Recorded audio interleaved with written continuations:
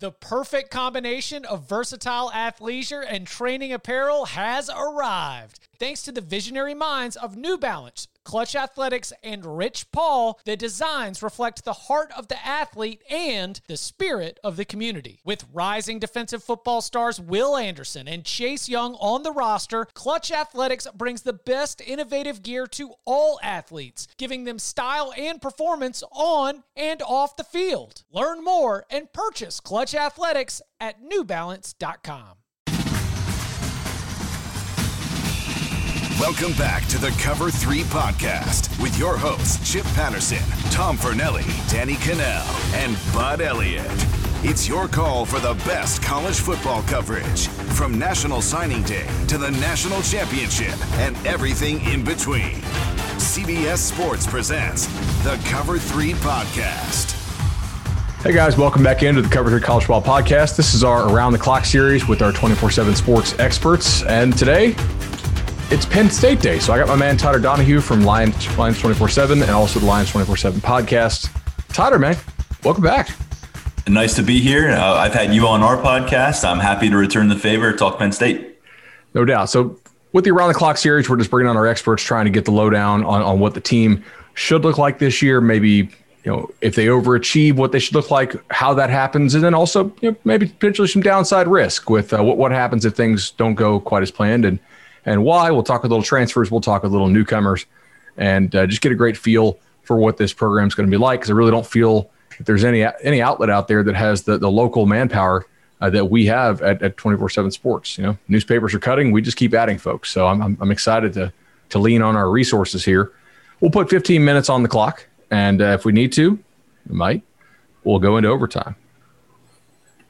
All right, so you're on the clock, Tyler.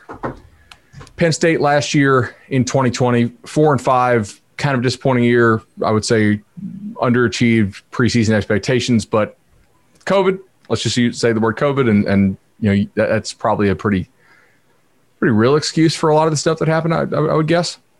You and I have been, talking about Penn State and trying to figure out, do you put this season in a vacuum, and how much of it do you apply to 2021? And with COVID, I think James Franklin, the way he approached it, it was very much, how do I get this team through the year healthy? And they were one of two Big Ten programs, along with Rutgers, to actually play all of their games. As far as we understand, no starter on this team, no one that was a rotational member missed time due to COVID over the course of the entire season.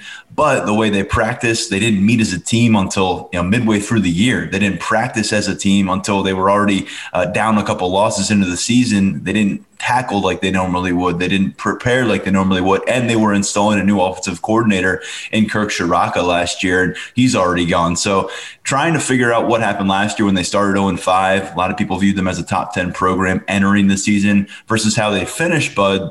They won 4 consecutive games at the end, kicked that off with a win at Michigan. And then all those victories were by double-digit margins. So they got pasted along the way in November. And then they really picked up some steam and got to the finish line, which creates a lot of confusion for people trying to put together their preseason top 25s. And even here in Penn State, wrapping our head around what we're going to see when this team returns to the field in September. It really does. I wanted to put Penn State in my top 20-ish in my preseason poll that we do for CBS. I really kind of want to put them top 15, but I just maybe after this call I will. It bears noting that 2 of their losses last year had remarkably high post-game win expectancies. If you use Bill Connolly's formula, 95% win expectancy against Indiana based on how the game was played, 83% at Nebraska. If you tell me Penn State is 6-3 as opposed to 4-5, I don't think we're anywhere near as disappointed in how the season turned out. So they did have 3 stinkers, but ultimately there's still quite a bit of talent here, right? Let's go over who they lost a little bit. Yeah, well, I mean, look, I know people are going to point to Micah Parsons, but they lost him last year as an opt-out in August. And by the way, they lost Journey Brown to a heart condition last year before the season at running back. And then they lost Noah Cain, who stepped up as the primary running back during the first possession of the season opener. So those are, I would say, 3 of their top 6-7 players on the roster last year. What we expected were not part of the equation after the first series of the first game of the season. So here you got Noah Cain back in the fold. Journey Brown had to retire. Micah Parsons off to the NFL. What you do lose here, 3 top 60 NFL draft picks. It's the first time Penn State has produced 3 top 60 NFL draft picks since 2003. So 2018 recruiting class translating at the other end, Micah Parsons to the Cowboys, Jason Oweh, defensive end with major athletic upside, not a tremendous amount of production for Penn State last year, but an all Big Ten performer. He went to the Ravens in round 1, and then you had Pat Freiermuth go to the Pittsburgh Steelers in round 2. And Bud Freiermuth needed only about 2.5 seasons of a college career to become Penn State's all-time touchdown receptions leader at the position of tight end. So those are the 3 big losses, although you got to put Parsons in a category on his own. They bring back a considerable amount of talent. They lose a starting center in Michael Mennett, a guy who's played a lot of football for them, and Will Fries also got drafted by the Indianapolis Colts, played right tackle, played right guard. And then you lose a safety in Lamont Wade, who came in as a very highly touted prospect, didn't really materialize to match that hype at Penn State, but was a 2-year starter in the back end of the defense. So it kind of those, I would say, spotlighted as big departures, but they also had some somewhat surprising guys stick around. Jahan Dotson was the Big Ten's leading receiver. He's back for his an extra junior year. Jaquan Brisker, who went to Lackawanna Junior College and was an All-American there, really finished strong last year, gave him a lot of consideration for the draft. He is staying on board. I think there's a lot of expectations he could be one of the top safeties in the draft next season. And then Rasheed Walker, he'll be a 3rd-year starter at left tackle, but a guy that I think only started to scratch the surface, maybe plateaued a bit last year, but now with a full offseason, really getting the impression here in Happy Valley that he is ready to really become Penn State's potentially their first offensive lineman off the board in the first round since 2007. That's quite the drought. But Walker's a kid we liked a lot as a recruit. He kind of had that basketball build early on in high school. I don't know if he was a basketball guy background-wise. I'm trying to remember, but certainly kind of looked like that at times. And as he continues to fill out, that's pretty awesome. I also want to make sure we mention Parker Washington. I got absolutely skewered, justifiably so, in our spring gleaning series when I did not mention Parker Washington enough. I do think he's a good player. All right, Tyler, tell me, can Parker Washington, can he take the next step and become not just a guy who plays a lot for a freshman, but somebody who defenses in the Big Ten really have to be scared about? Yeah, I think you're looking at just with the basis of Parker Washington and Jahan Dotson, you're looking at probably Penn State's most impressive, versatile, a group of pass targets that they've had since probably 2018, maybe before then, even 2017, 16. Parker Washington last year, it made a run for Big Ten Freshman of the Year. He wasn't playing for a very good team, but in game 1 of his college career, he caught a touchdown in overtime against Indiana to put the pressure on the Hoosiers to march back down and score. He ended up finishing the season as a dynamic weapon, 6 touchdowns, averaged about 14 yards per catch, and he's a guy that I anticipate can surpass 50 catches this year. Jahan Dotson moves on to the NFL. He's going to be that number 1 target kind of player. He came in last year, not as an early enrollee, Bud, and just wowed everybody when he got to camp from high school in Texas. It came in the middle of a pandemic practice protocol and immediately worked his way into the starting lineup. Wide receiver is a little dicey for Penn State beyond Washington and Dotson in terms of experience and actual tangible production. But I'll tell you right now, I think Parker Washington over the next couple of years, if he can duplicate and build upon what we saw as a freshman, I think he could really rise up the rankings of all-time Penn State pass catchers. And I think particularly working in this new offensive scheme, he's suited quite well for the role. So I know from listening to the Lions 247 podcast that y'all actually got to see some scrimmages and practices this spring, which is pretty cool. And there's a new offensive coordinator in town with Kirk Ciarrocca leaving and Mike Yurcich coming in. I don't really want to get into what prompted the move, but what are the areas that you think will look the most different? Yeah, well, I think the area that everyone's focused in on is Sean Clifford in the quarterback position. It is a position that really under James Franklin peaked in 2016 with the Big Ten championship run with Trace McSorley, who also played tremendous football as a junior the following year, but kind of plateaued a bit as a senior in 2018. Sean Clifford ended up beating out Tommy Stevens somewhat surprisingly after McSorley left, and he's got 20 career starts now, does Sean Clifford, more than 4,000 passing yards, more than 40 touchdowns. But no one is ready to really dig in to the Clifford camp right here in State College. There's a lot of trepidation about him being the clear-cut QB1 right now. I think a lot of people thought that they would bring in a transfer quarterback. Mike Yurcich might have somebody up his sleeve, dial in, bring him in and challenge Sean Clifford. Instead, what we've seen at the quarterback spot is Micah Bowens, who was a freshman last year. He went off to Oklahoma. And more importantly, Will Levis, who was the number 2 quarterback last year, briefly started when Clifford was benched. Levis now at Kentucky as a transfer. So they're left behind Clifford right now, but it gets very scary. You got Taquan Roberson, who's a third-year freshman. He has thrown 1 pass in his college career. That was in the 2019 finale against Rutgers. Was it good? You got Christian Veillere, who comes in as a highly acclaimed quarterback out of Ontario, Canada, maybe the most highly regarded recruit out of Canada at his position. But he didn't play ball last year at the Bullis School in Maryland, where he was down in the States. They didn't have a season last year. So last time he saw live bullets was 2019. He enrolled early, but right now you're a player or two away from looking at Roberson or Veillere as your guy. And quite frankly, it's not really just about if Sean Clifford gets injured. It's if Sean Clifford looks like he did during the first half of last season, you can't afford to stick with him, but can you afford to turn to the next guy? And that is where Penn State, Yurcich, James Franklin find themselves in a bit of a bind right now. In some ways, is it, I don't know, encouraging that they decided to stick with Clifford? Like, this has to mean that the Penn State's coaching staff thinks there's more in the tank, that he can get to another level, right? James Franklin is loyal. And I think some would say to a fault in some instances. And he's a former quarterback himself. And last year when Sean Clifford, was dealing with some serious turnover issues and Penn State kept dropping games, there was a lot of press from us in the media. There was a lot of press, certainly from fans on social media, wondering why they weren't turning away from Sean Clifford. And Franklin said, you got to think about a lot when you make a decision like that. How's it going to affect the quarterback room, the offense, the player, the coaching staff? And they are invested in Sean Clifford. He's a guy who committed to them halfway through high school before he went on to become an Elite 11 finalist. His younger brother, Liam Clifford, is an incoming freshman wide receiver with this program. So it's a family is all in with this program, and they're all in with Sean. Again, 20 starts as a sample size. His first start in the Big Ten, he was named the conference's offensive player of the week after a really strong performance at Maryland.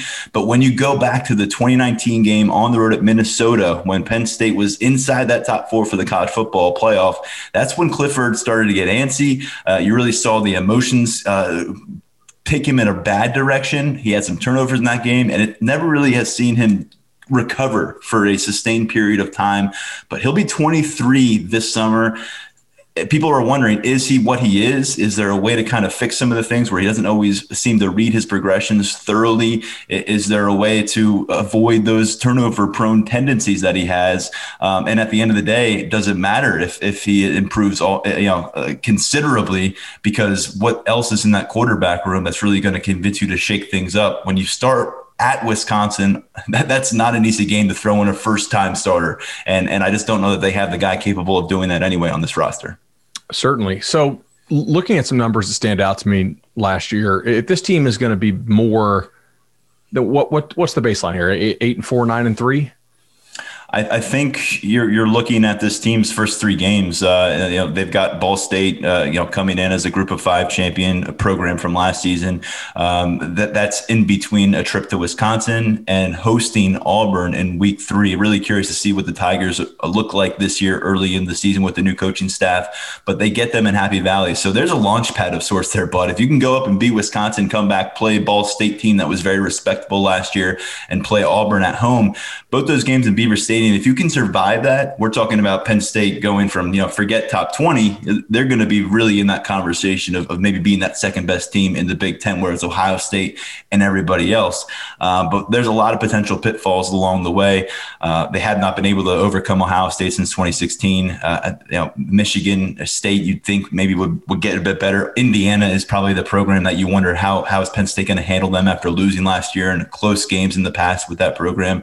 There's a lot here, but I think we're going to figure it out with that Wisconsin matchup on the road. I think that's probably, I know it's cheating to say this now in May, but after that game, what we see from Sean Clifford, what we see from this offensive line, what we see from just really across the board, because it's so hard to figure out if 2020 was an anomaly. When we get out of that game, you could say Penn State can go on and they beat everybody, but maybe Ohio State on their schedule. Or after that game, you say, can Penn State get to 8 wins? That might be a question mark, but I lean more towards the high end because let's face it, before 2020, James Franklin led this program to 11 wins in 3 of his 4 seasons.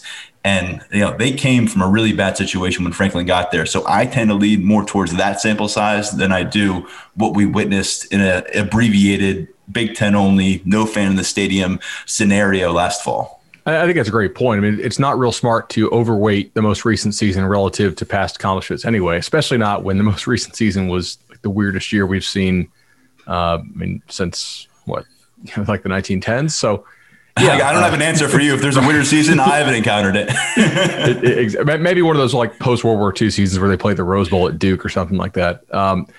One thing I noticed in digging through Penn State stats is last year teams manned them up almost all the time. Like they were 12th in the country in amount of man coverage faced, and they were 118th in the country in passes thrown as a percentage over 20 yards.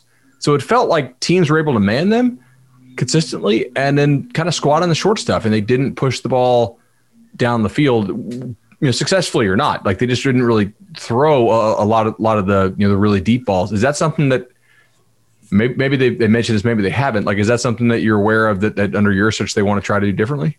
Yeah, explosive plays are certainly a priority, an emphasis for improvement with the coaching staff change. Kirk Shiraka being dismissed after 1 year and what that year was. They were really excited to get Kirk Shiraka last offseason coming in from Minnesota.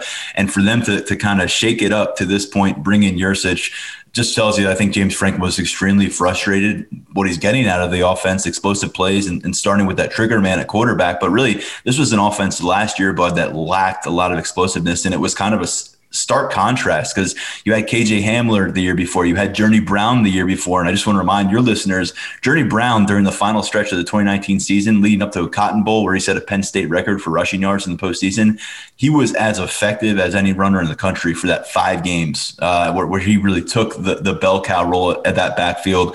High hopes going into 2020, and then all of a sudden medical retirement. And it was just a terrible situation. But to lose him, Hamler, and then have an offense that really, it was an offense that certainly was playing within 15, 10 yards, not a lot of big plays. I mean, Pat Freiermuth was a consistent guy who would move the chains, but he's not going to go off for 30 yards. Jahan Dotson late in the season showed some of that big play potential that I think people kind of sleep on with him.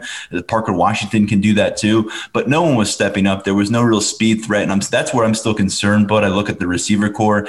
Is there a speed guy, a true vertical threat ready to step up and challenge defenses? I'm not sure about that. So I think they have the tight ends to handle the post-Pat Freiermuth era.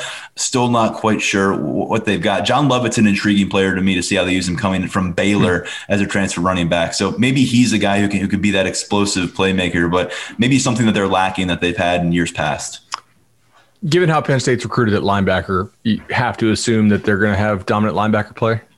Like, am I wrong to think that? Well, in this neck of the woods, from a national perspective, Penn State fans are not thrilled with the linebacker play. And look, defensive coordinator and linebackers coach Brent Pry was dealt a very difficult hand last year, losing arguably college football's premier defensive player. Right as you're getting ready to prepare for this insane season, and because of that, he had to move Jesse Luketa, a guy who's really was I think out of his range a little bit, playing playing that will role last year with Micah Parsons out. And then you had Brandon Smith as a first-year starter playing Sam. Now they've got Brandon Smith over at the will. Lucetta wasn't physically able to participate in spring ball. He's competing for that Mike linebacker. We think Lucetta may even transition to defensive end potentially where they could use some help.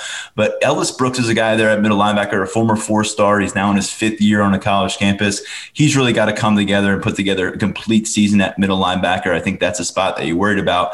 But tapping into that recruiting, Brandon Smith, who I mentioned, going from the over to the will from the Sam, where I think he's going to have a lot more of a chance to be a disruptive force, using his physicality, pursuing ball carriers rather than being out in space. You got Curtis Jacobs stepping up into the starting lineup probably, and he was a 5-star by 247 Sports just a couple of years ago. So you lose Micah Parsons. You have this kind of buffer year where it's a bit of a mess, trying to piece things together with the Band-Aid. But now you got to rely on that. These are Brent Pry's guys. He's been at Penn State since James Franklin came from Vanderbilt. He's recruited all these linebackers, and he's got 2 of the nation's very best in terms of what you were getting out of the high school level in Brandon Smith and Curtis Jacobs. If those guys can be stars, and if those guys can prove they can be your 2 linebackers on the field when you go to a 2-linebacker front and bring in maybe a 5th defensive back, they're going to be in good shape. But depth ain't great right now, bud. And Curtis Jacobs, Brandon Smith, for all the adulation, for all of what I think they can accomplish years from now in football careers, they still got to do it on the field here at Penn State. So, and by the way, our time is up. Kick this in overtime just ever so briefly. What a shot. Yeah. Receiver, safety, and backer, pretty good with the starters. Depth issues, maybe a real concern if injuries mount.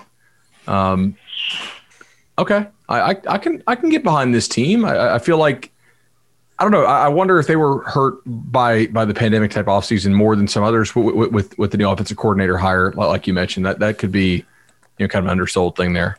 But the one name that I didn't mention at all, and you can't let me off here without mentioning it, Kevon Lee.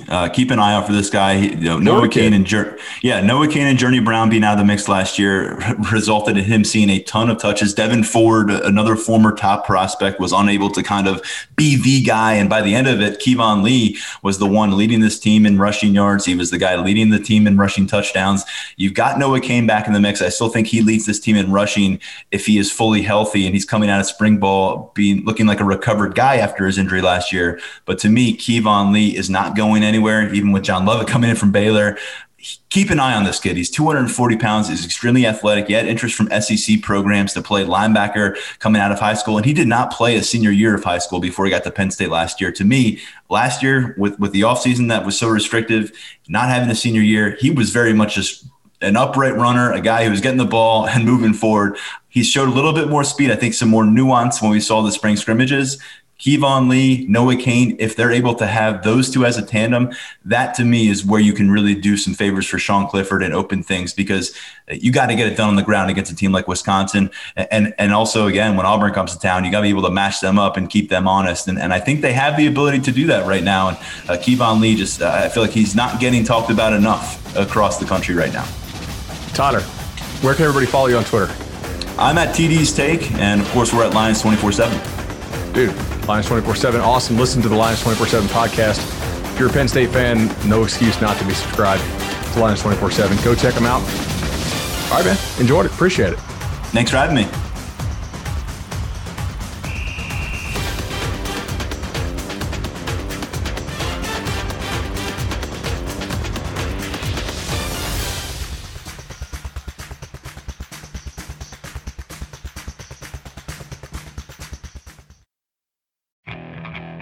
Okay, picture this. It's Friday afternoon when a thought hits you. I can waste another weekend doing the same old whatever, or I can conquer it. I can hop into my all-new Hyundai Santa Fe and hit the road. Any road. The steeper, the better. Because my all-new Santa Fe is available with H-Track all-wheel drive, so I can hit the trail without a worry in the world. Heck, with 3 rows and best-in-class rear cargo space, I can pack the whole family in with all our gear. We've got available dual wireless charging for our phones, so we'll never lose touch with civilization, and we won't lose touch with the primordial power of Mother Earth. So which is it? Waste the weekend or do something a little more epic? And conquer it in the all-new Hyundai Santa Fe. Visit HyundaiUSA.com or call 562-314-4603 for more details. Hyundai, there's joy in every journey.